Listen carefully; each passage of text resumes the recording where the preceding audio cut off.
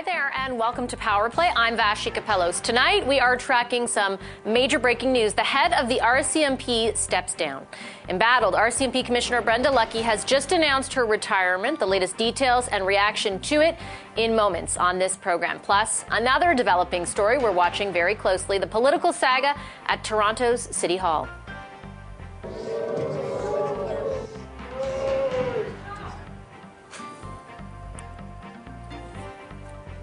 Toronto Mayor John Tory repeatedly booed today at city budget debates. He's announced he will resign over an office affair, but has not submitted the papers for that yet. We are live at City Hall in just a moment, but first, I want to start off with that breaking and developing news, I should say. Brenda Lucki, just this afternoon, the commissioner of the RCMP, announcing in a statement that she will retire from the force and from that position. She is the first woman to hold it. The statement reads in part, "Today I announced that I have made a personal decision to retire. This was not an easy decision, as I love the RCMP and have loved being the 24th commissioner. I am so incredibly proud to have had the opportunity," she writes, "to lead this historic, organization and witness firsthand the tremendous work being done each and every day by all employees from coast to coast to coast and internationally." Brenda Lucki was appointed to this position in 2018. She said just in November, when she was testifying before the commission looking into the invocation of the Emergencies Act, that she was absolutely staying on as commissioner of the RCMP. She has endured several controversies during her time in that position, and we'll delve a little closer into those controversies throughout the program. But we first want to get to some reaction to what is very significant news on the policing front nationally in this country from Brian Sauvé. He's the president of the National Police Federation and a serving member of the RCMP, currently on a leave of absence. Just for people watching, Brian, this is essentially the union that represents members of the RCMP. It is. Yes. So were you surprised? I was telling you in the break, I opened up my various websites this morning and read you commending the work that Brenda Lucki had done so far, sort of saying we have a good relationship. Are you surprised that she made this decision? Well, I'm not surprised. I mean, everyone has a shelf life, and as she mentioned in her message, this was a personal decision for her, and I wish her the best in her retirement. Lovely lady and very, very personable. And I think part of that personality obviously led to the relationship that the NPF has had with senior management in the RCMP to try and resolve labor issues at the lowest possible level, which some might find is a step outside the norm, where usually it's adversary, labor versus management. And we have to recall that, Brenda took the job before the NPF was even certified. So we weren't a union yet. So she did lead the organization through some labor change, some considerable labor change, and then ultimately the ratification of our first collective agreement. And those open door policies, I think, are a good thing for future labor. It's interesting, and I read your comments this morning with note and I know you have your own thoughts on kind of the scrutiny over Commissioner Lucki, but there was a lot of it, right? And she faced a number of big stories: the Emergencies Act, the inquiry into the awful mass murder in Nova Scotia, questions around systemic racism and the way she handled them. She was always facing a barrage of questions. People were always asking, are you going to stay on? It sounds to me like you knew someone very different than the Brenda Lucki we saw through the camera. Well, I think, but that's the role, right? As the commissioner of the RCMP, responsible for the largest policing agency in Canada and second one in North America, there is going to be a lot of scrutiny and public scrutiny. Any misstep, and I'm very alive to the fact that any story about the RCMP all of a sudden is national, sometimes international news, versus smaller police agencies where it can be somewhat locally held. So the role, if we go back to a number of previous commissioners, there's always been challenges and there's always been public scrutiny of decisions that they make and how they handle them. Unfortunately, circumstances she could not have predicted. We could not have predicted the Mass Casualty Commission or the Mass Casualty Inquiry or the tragic incidents that happened in Portapique. She just happens to be in that role at that time. Would someone different have handled it differently? I don't know, and we'll never know. Similarly with the occupation here in Ottawa. For example, the inquiry into what happened to Nova Scotia, it ended up sort of pitting her against some of the RCMP's other members. Well, what is your sense of what the membership felt about her time in the role and her, I guess, effectiveness or lack thereof, whatever it may be, in the job? And do you think that the controversy that surrounded her affected their view of her? Well, I think a number of things on that. You know, we have to go back to early 2020 when the mass casualty happened, and hot on the heels of that, obviously, you had George Floyd in the United States, the defund the police movement, the systemic racism conversation, and then just after that, obviously, you came into the Occupy Ottawa and the Public Order Emergency Commission. So I think our membership would disagree with some of the leadership decisions and how she made those decisions. But I think a lot of our membership appreciated the fact that she's a people person and she does extremely well in person with our membership. I've seen it firsthand, and she was hampered by COVID restrictions, gathering restrictions, and being able to deliver that message in person. When you think about what's next and what's ahead and who ultimately will replace her, what is the most important thing for you and the members of the RCMP that is addressed with that appointment? Well, I'm biased. So obviously from a union perspective, I would love to see the somewhat open door policy carry on, and the ability for our representatives in each division across the country, each province across the country, to have those open, frank communications and discussions about low-level issues and be able to solve them. From a broader perspective, I think strategic leadership and the ability to implement a plan coming forward, or even to pick up on the plan that the Commissioner has left behind and be able to implement that in a very sensible manner from our membership's perspective. Okay, I'm going to leave it there. Thank you very much, Mr. Sauvé, for joining us. Brian Sauvé is the president of the National Police Federation. So once again, to reiterate, Brenda Lucki, the commissioner of the RCMP, has announced she is retiring after 37 years in the force and at least just over 4 years at the helm since 2018. She was in that position. I do want to read just a brief statement from Marco Mendicino. That's the statement you're looking at actually right now, is it from Brenda Lucki herself in making the announcement. I announced that I have made a personal decision, she says, to retire.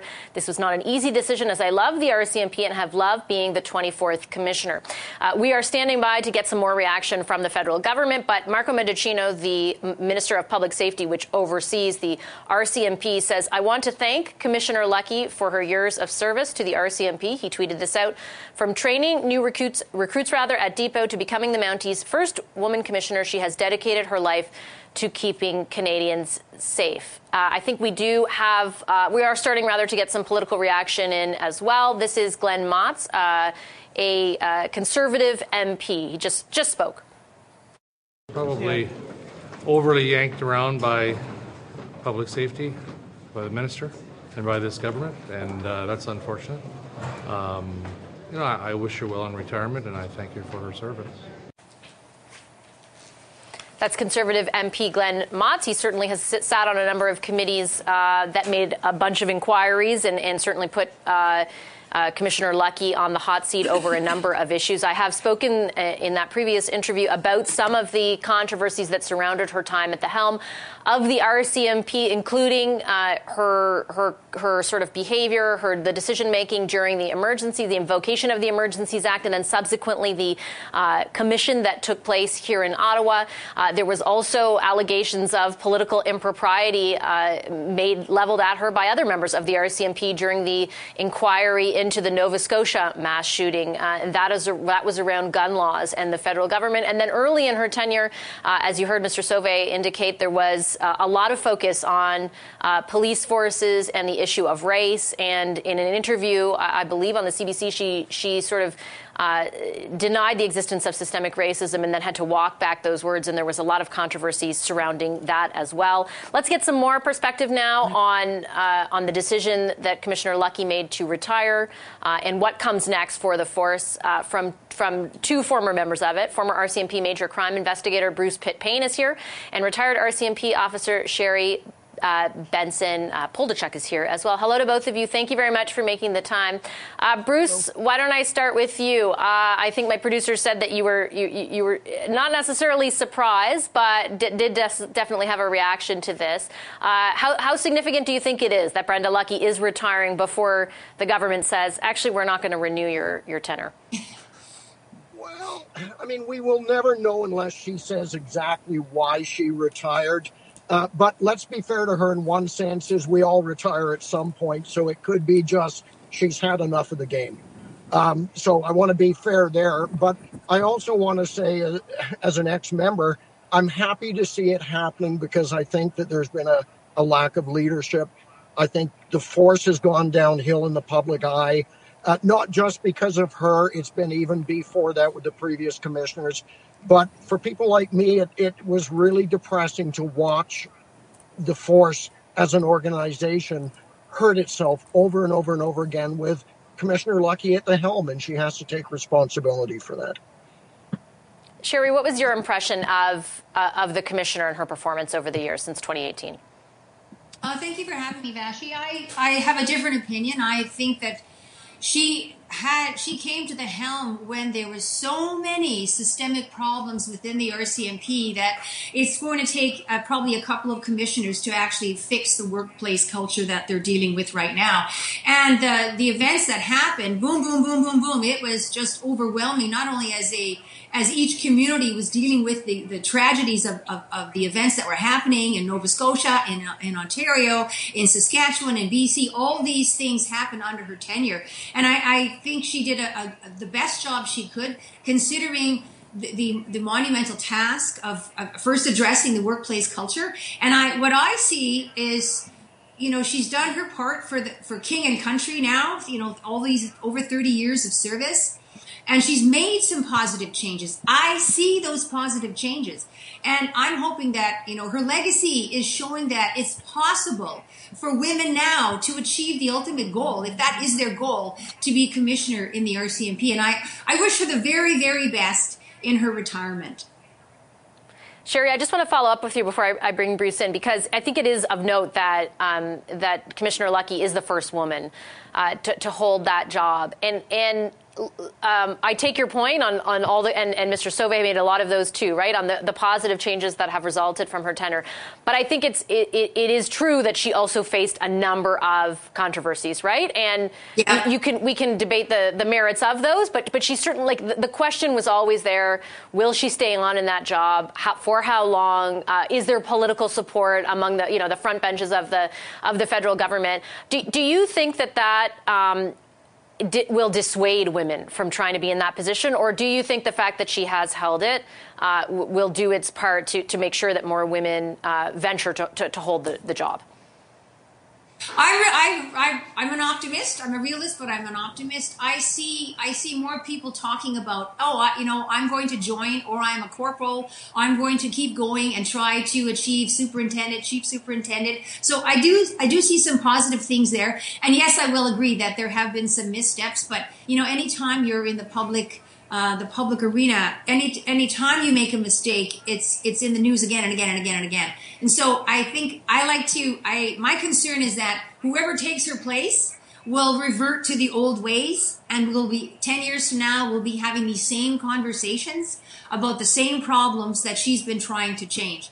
So I'm wondering how the government will pick the next person to replace her, because I think anytime a new person comes in a leadership role, they already have their own agenda, what they want to do. And I'm hoping that they will continue with some of the positive changes that she's done, as well as being mindful of the mistakes and errors that were learned along the way. So take the lessons, not the pain, to move forward and create a better organization. Bruce, when you look ahead to the next appointment, the person who replaces Brenda Lucki, what do you think the most the biggest challenge they will face is? Well, the first thing I do want to say is I agree with a lot of what Brenda has said. This is not all about Brenda Lucki and other issues where, yes, some people may try to besmirch her character and what she's done because of who she is and the placement, and that would not be called for. Here's the biggest problem with the next one, is it's just another person put in that seat. If that is what's going to happen, then it's up to the federal government to make decisions that allow and encourage the RCMP to actually grow and fulfill the mandate and the desires that even Brenda Lucki said she had when she first came into her term. So this is more than just about the commissioner of the RCMP. The RCMP needs change. If you don't adapt, we all know what happened to the dinosaurs. And it's time that the RCMP adapts and says, we are not perfect, we have issues, and that's up to the government to say, here you go, we're going to fully support you. It hasn't happened, so it's not all about Brenda. Okay, I'm going to leave it there. Thank you very much, both of you, for sharing your insights with us this evening. Really appreciate it. We continue to follow the breaking news that RCMP Commissioner Brenda Lucki has announced. Thank you. She is retiring. The Prime Minister has just put out a tweet. He has landed overseas, and he says, thank you, Commissioner Lucki, for your many years of service and for your work to keep Canadians across the country safe. As you head into your next chapter, I'm wishing you and your family the very best. We will stay on top of any more reaction as it comes into our newsroom and bring it to you. But we are also tracking another big story, what's happening at Toronto City Hall, where Mayor John Tory has said he is going to resign, but is actually in the middle of budget deliberations and hasn't done so yet. We're going to take you there live in just a moment. Stay right there.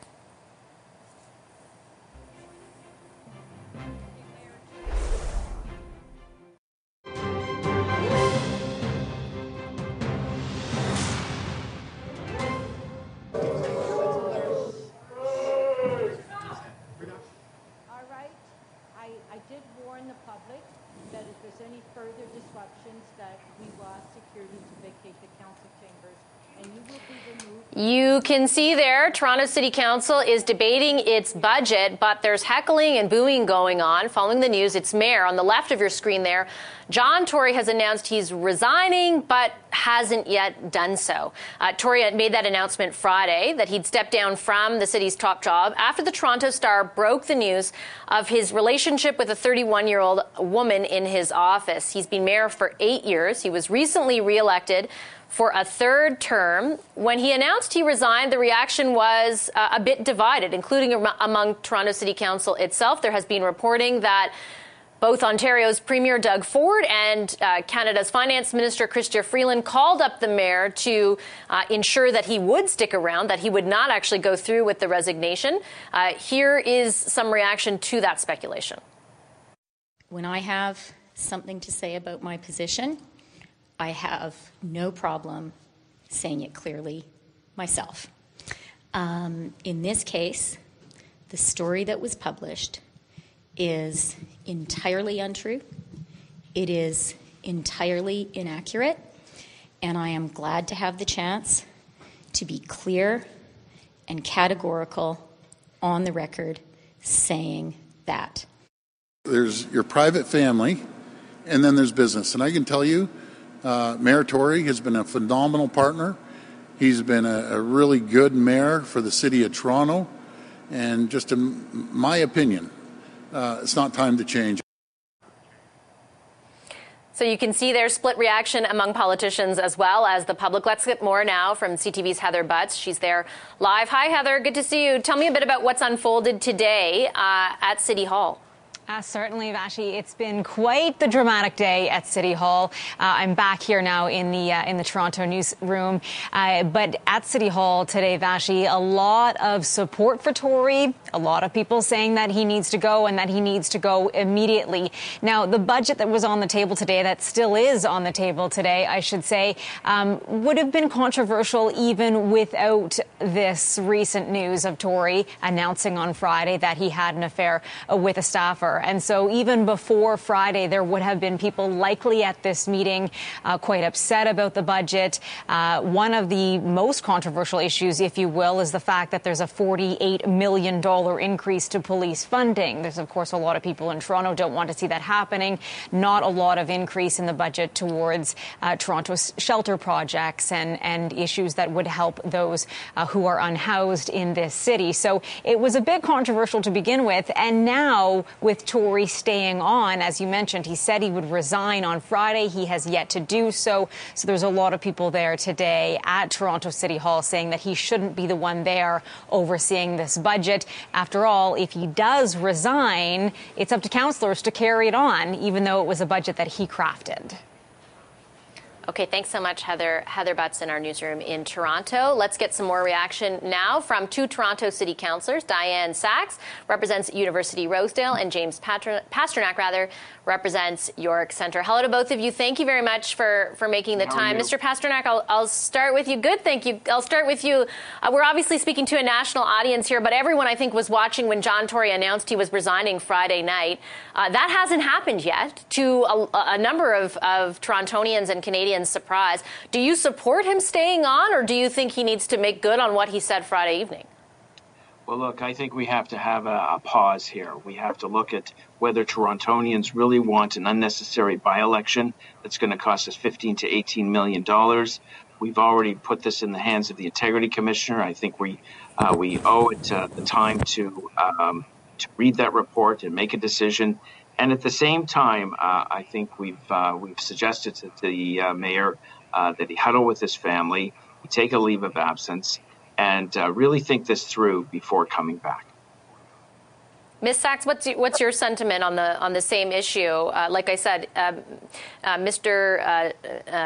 Tory said, Mayor Tory said on Friday, I want to avoid, basically I'm paraphrasing, I want to avoid all the stuff that would happen as a result of this, all the distraction from the business of City Council. But that is essentially what's happening right now. What are your feelings on whether he should stay or go? I think the mayor should honor the pledge he made to the public on Friday that he was going to step down. I think it was clearly an abuse of his office to carry on a sexual relationship with a young woman under his direct authority. That is inherently an abuse of power. And at this point, he's damaging the city with uncertainty by hanging on. We've seen this pattern before where somebody promises to resign and then drags it out, and that uncertainty would be very harmful to the city. He made a decision. It was a good decision. He's committed to the public that he's going to resign, and I think he should.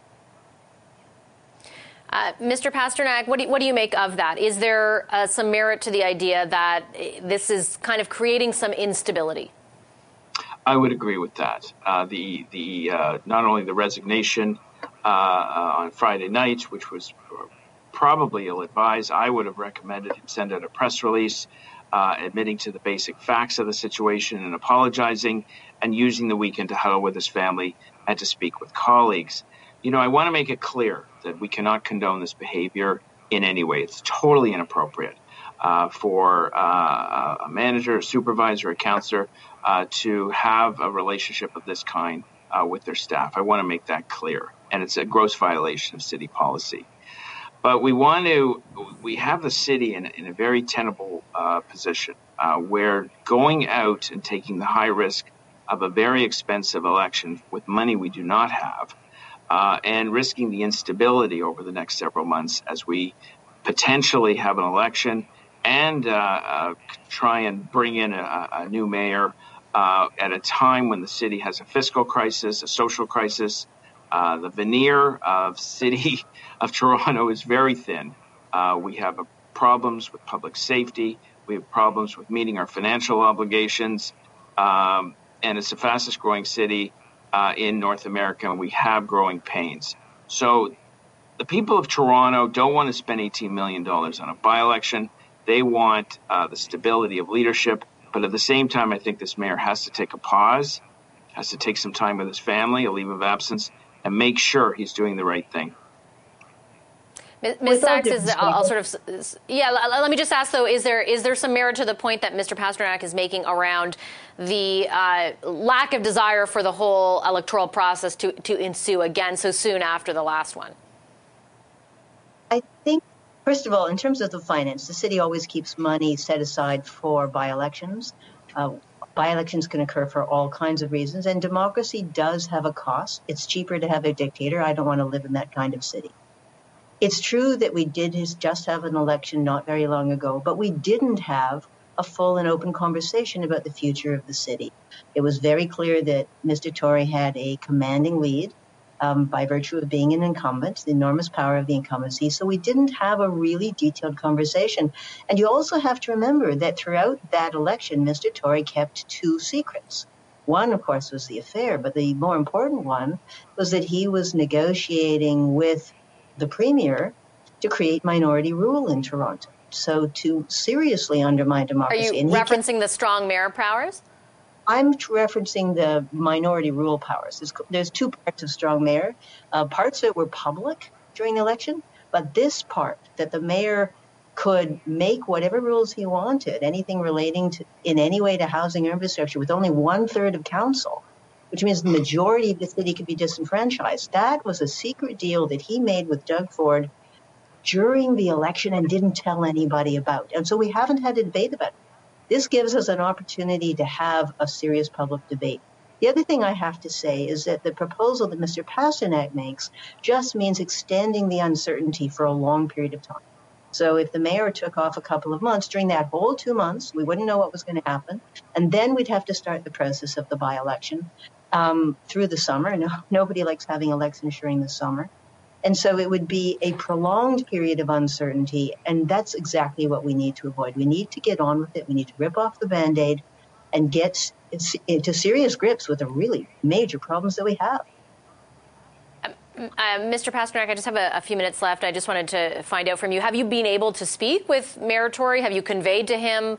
Because there's all this reporting, right? And our viewers will be familiar with it. Some people want him to stay. Some people want him to go. Like, have you had any conversations? Do you know that he is reticent? Obviously, we've drawn that conclusion because he hasn't submitted his papers. But is he reticent to now actually resign?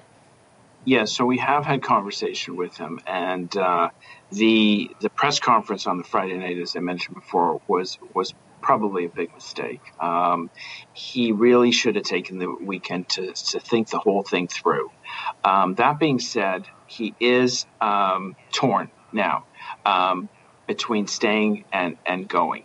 And we thought, as colleagues and as friends, I've known him for over 20 years, we would treat him as a human being and say, this is what we suggest. A short leave of absence, huddle with your family, make sure you're making the right decisions. Let's see what the integrity commissioner has to say. And if you feel right about coming back to the city, then let's deal with it. Look, the strong mayor powers are in good hands with him. He won't abuse them. But if you go to an unpredictable election that we don't know the outcome, these strong mayor powers could fall into the hands of the wrong person, and then the city's really in trouble. Yeah, I think we can have a separate debate about the merits of the strong mayor program powers and who will or won't abuse them. I think that's at the moment. I know it's part of this conversation, but it's a different one. Just really quickly, I have 2 seconds left, Mr. Pasternak. When you made those points to Mayor Tory, and when others are making those points, is he receptive to them? Like, do you say he's torn? Is he considering taking that leave? When friends and colleagues give advice, he was listening very carefully, and he didn't discount it out of hand. He was very thoughtful. He was listening carefully. He was weighing all the options.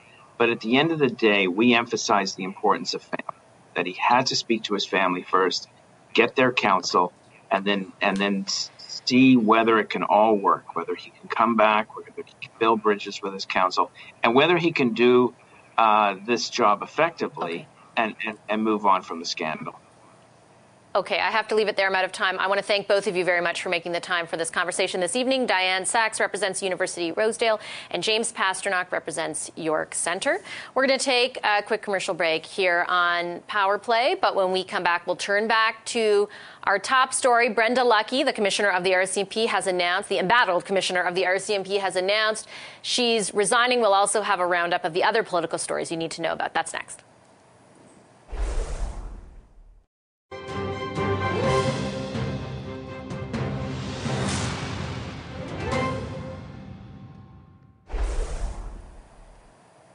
Welcome back to Power Play on this Wednesday evening. We continue to track the major news that Brenda Lucki, the RCMP's commissioner, has announced she is resigning from the position. She, of course, faced multiple controversies, and we're going to talk about that in a moment. I also want to let you know what else happened in politics today.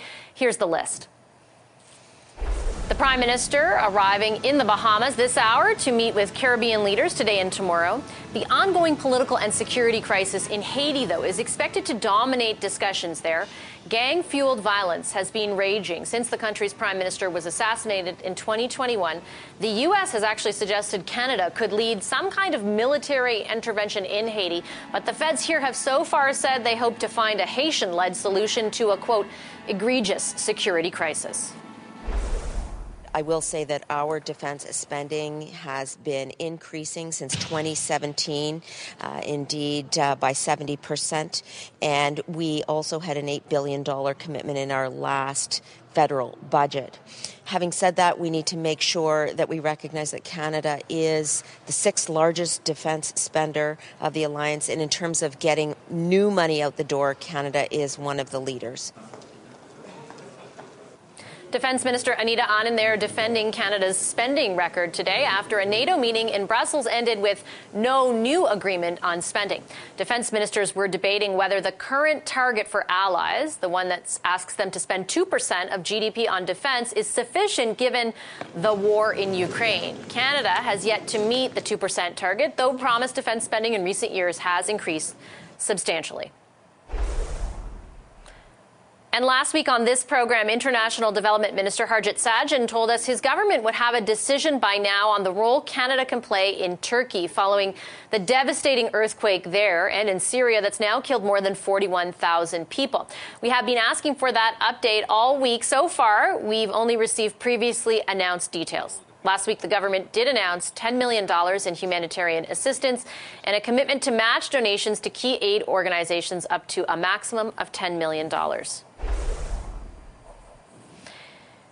And the Canadian housing market started the year with sales at a 14-year low. January home sales were down 37.1% compared to January of last year, and prices fell 1.9% month over month to a rate 12.6% lower than last January. The national average sale price declined more than 18% year over year.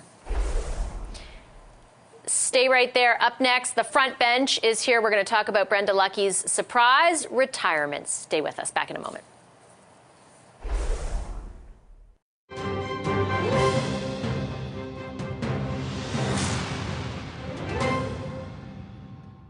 It is clear, though, over the period of her tenure at the RCMP that there are a number of issues that were not dealt with, the challenges that the RCMP faces that have an impact on Canadian society. And the federal government needs to take good care to ensure that the next commissioner that steps up deals with these issues. NDP MP Peter Julian there reflecting on Brenda Lucki's decision to retire from the RCMP. Just announced this afternoon she stepped into the role of RCMP commissioner in 2018. Her statement, released, as I said, just this afternoon, reads in part, today I announced that I have made a personal decision to retire. This is not an easy decision, as I love the RCMP and have loved being the 24th commissioner. I'm so incredibly proud, Lucki writes, to have had the opportunity to lead this historic organization and witness firsthand the tremendous work being done each and every day by all employees from coast to coast to coast and internationally.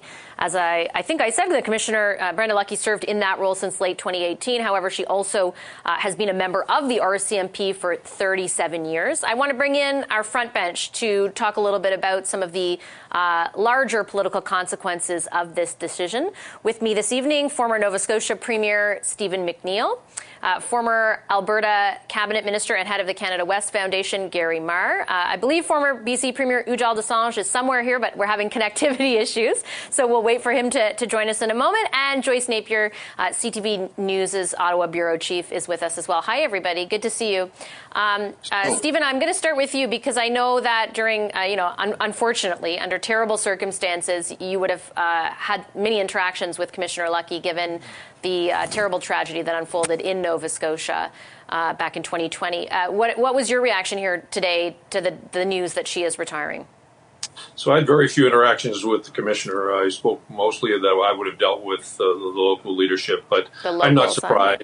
If we look over the last 4 or 5 years from Portapique to what we've seen when it came out with the convoy and the inquiry around the convoy, I think the fact that the institution itself was oblivious to the fact of systemic racism in it, when every other institution that's been put together over decades had been acknowledging the fact there was systemic racism in it. My caution would be to everyone. The commissioner is acknowledged he's stepping down. I think what Canadians should demand and should expect is what is going to happen to this institution. Some of the challenges of this institution don't lie at the feet of this commissioner. If you go back to 2020, there was an independent analysis done by Chief Supreme Court Justice, talked about the toxic, misogynistic work environment. Those are the kinds of things that I think we need to have a full conversation about what is the role of the RCMP as we go forward, and what does the modern RCMP look like that reflects the Canadian values of today. Joyce, I saw you nodding as Stephen was laying that out there. I think it's true. You know, prior to Brenda Lucki, I remember covering a lot of other controversies on the Hill involving, for example, the use of combines and not equipping the force properly. And, you know, those questions of, systemic racism or other big questions about the way the force works. When you look ahead, what do you think the biggest challenge they face is? Well, is to find the person that can do that, the person that has the knowledge, because there was some lacks in what she knew. She did not have, for instance, any sort of senior management position. Yes, as you said, she was a member of the RCMP, but she probably, had a hard time trying to figure out, and we know how difficult it is to navigate Ottawa, to figure out what is the relationship of the commissioner of the RCMP with her political masters. What is the role, really, of the RCMP? And we saw those failings, but we have to say, to her credit, she lasted almost 5 years, and her predecessors didn't do a lot better than she has in changing that culture. The former premier was talking about Justice Bastarash's report. There were other reports. This is a police force that is facing legal challenges as well, like a $1 billion suit from former employees. So she inherited already an organization that needed bad repair and was not given the tools to do so. So I'm not going to put all the blame on her, but perhaps her appointment should have been better thought out, because she was thrown into a very difficult role. Yeah, as Joyce was talking there, Gary, I think it becomes evident that the next person also inherits, though, a lot of that stuff, right? Are we, is it almost an impossible job? Like, is it too big of a task to try and reform something as massive and as sort of stuck as the RCMP at times? It will be very difficult, and like Joyce, I have some empathy for the challenges that Commissioner Lucki had, but I would be hard-pressed to think of a sort of better summary of the tumultuous tenure that she had than what Premier McNeil laid out. I would say that it does yield a very important job, and the qualifications, the number of people that have the qualifications to take over in this role would be a relatively small number of people. But I would say that communications was one of the failings of Commissioner Lucki, that if you looked at her sort of response to whether there was systemic racism within the RCMP, it seemed to be quite tone deaf. And I think that, having somebody within the RCMP that can help sort of craft those messages in a way that seemed more appropriate for, as Premier McNeil said, what the contemporary RCMP should look like, I think would be one of the jobs that needs to be done. I think Ujjal, and Ujjal is with us now, so that's great. Gary hits on an important piece there of why there kept being questions about whether Commissioner Lucki would remain in that position. The communications around a number of the controversies she faced, from systemic racism to the inquiry into what happened in Nova Scotia, to the invocation of the Emergencies Act and the commission there, and the way sort of her answers to many of the questions there left people wanting a lot more and almost seemed confusing at times. Like, how much do you think that was a contributing factor ultimately to wanting to get out of this role?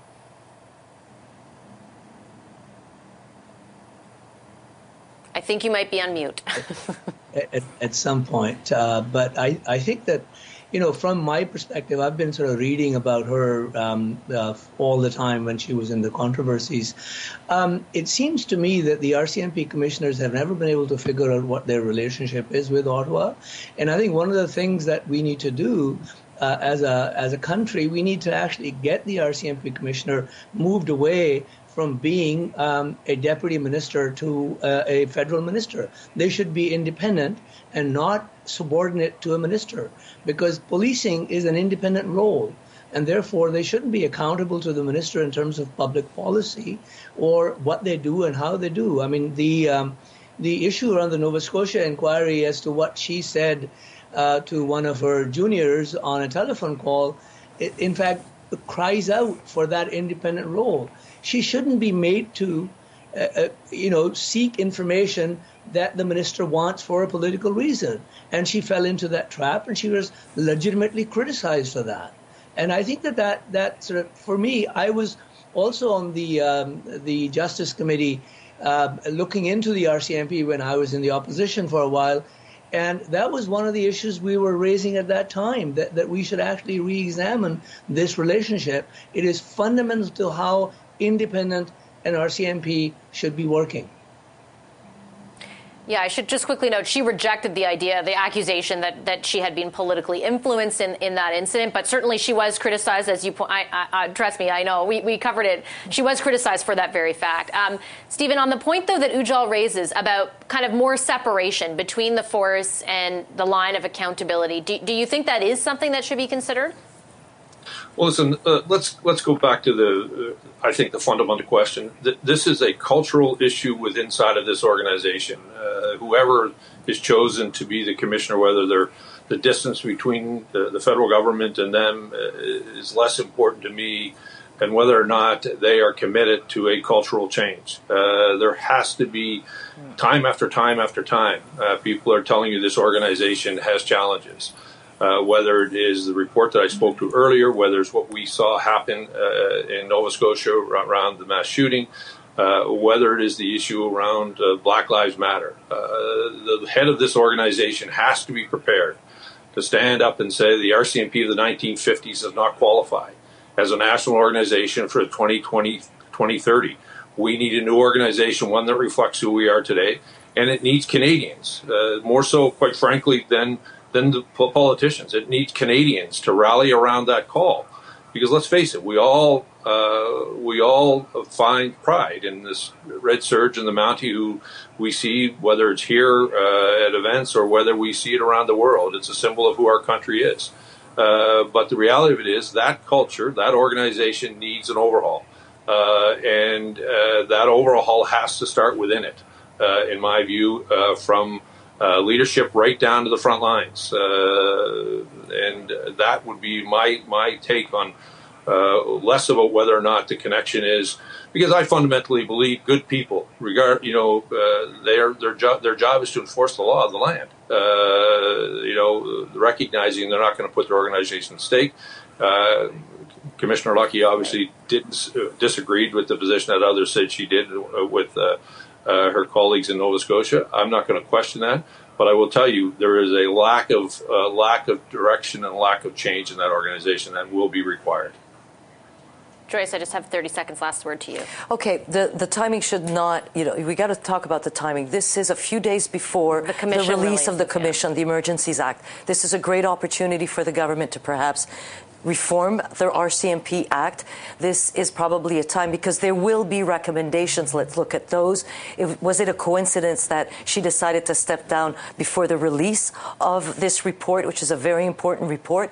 So we got to look at a lot of things, and also the role of the government in this. Are we going to reform the Act? Will the next RCMP commissioner at least have an advisory board? Will of civilians, of civilians?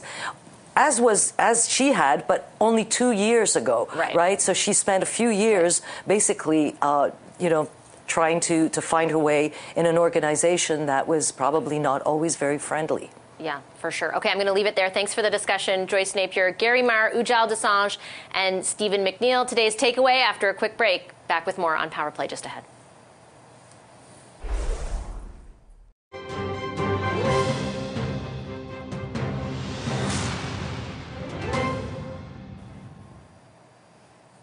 Today's takeaway is the significant news that the RCMP's Commissioner Brenda Lucki has announced she is retiring. She's been in that top job for nearly 5 years, but they have been a very controversial 5 years. I'll start off and read you some of what she said in making that announcement through an internal memo to members of the RCMP. That statement in part read, "Today I announce that I have made a personal decision to retire. This was not an easy decision, as I love the RCMP and have loved being the 24th Commissioner. I'm so incredibly proud to have had the opportunity to lead this historic organization and witness firsthand the tremendous work being done each and every day by all employees from coast to coast to coast, internationally. And we've also got some reaction from the Prime Minister as well. He tweeted upon landing in the Bahamas, "Thank you, Commissioner Lucki, for your many years of service and for your work to keep Canadians across the country safe. As you head into your next chapter, I'm wishing you and your family the very best." There certainly have been a number of questions over the last 5 years about how long Commissioner Lucki planned to stay in that role, thanks to a number of controversies involving systemic racism in the force, involving her behavior or her interactions with the invocation of the Emergencies Act. And by the way, the Commission is set to release their report on that invocation any day now. And then also some political controversy surrounding allegations against her with the Nova Scotia mass shooting. We're going to stay on top of any reaction to that retirement and bring it to you as it comes in. Right now, I'll hand things over to my colleague, Morella Fernandez. Have a great night.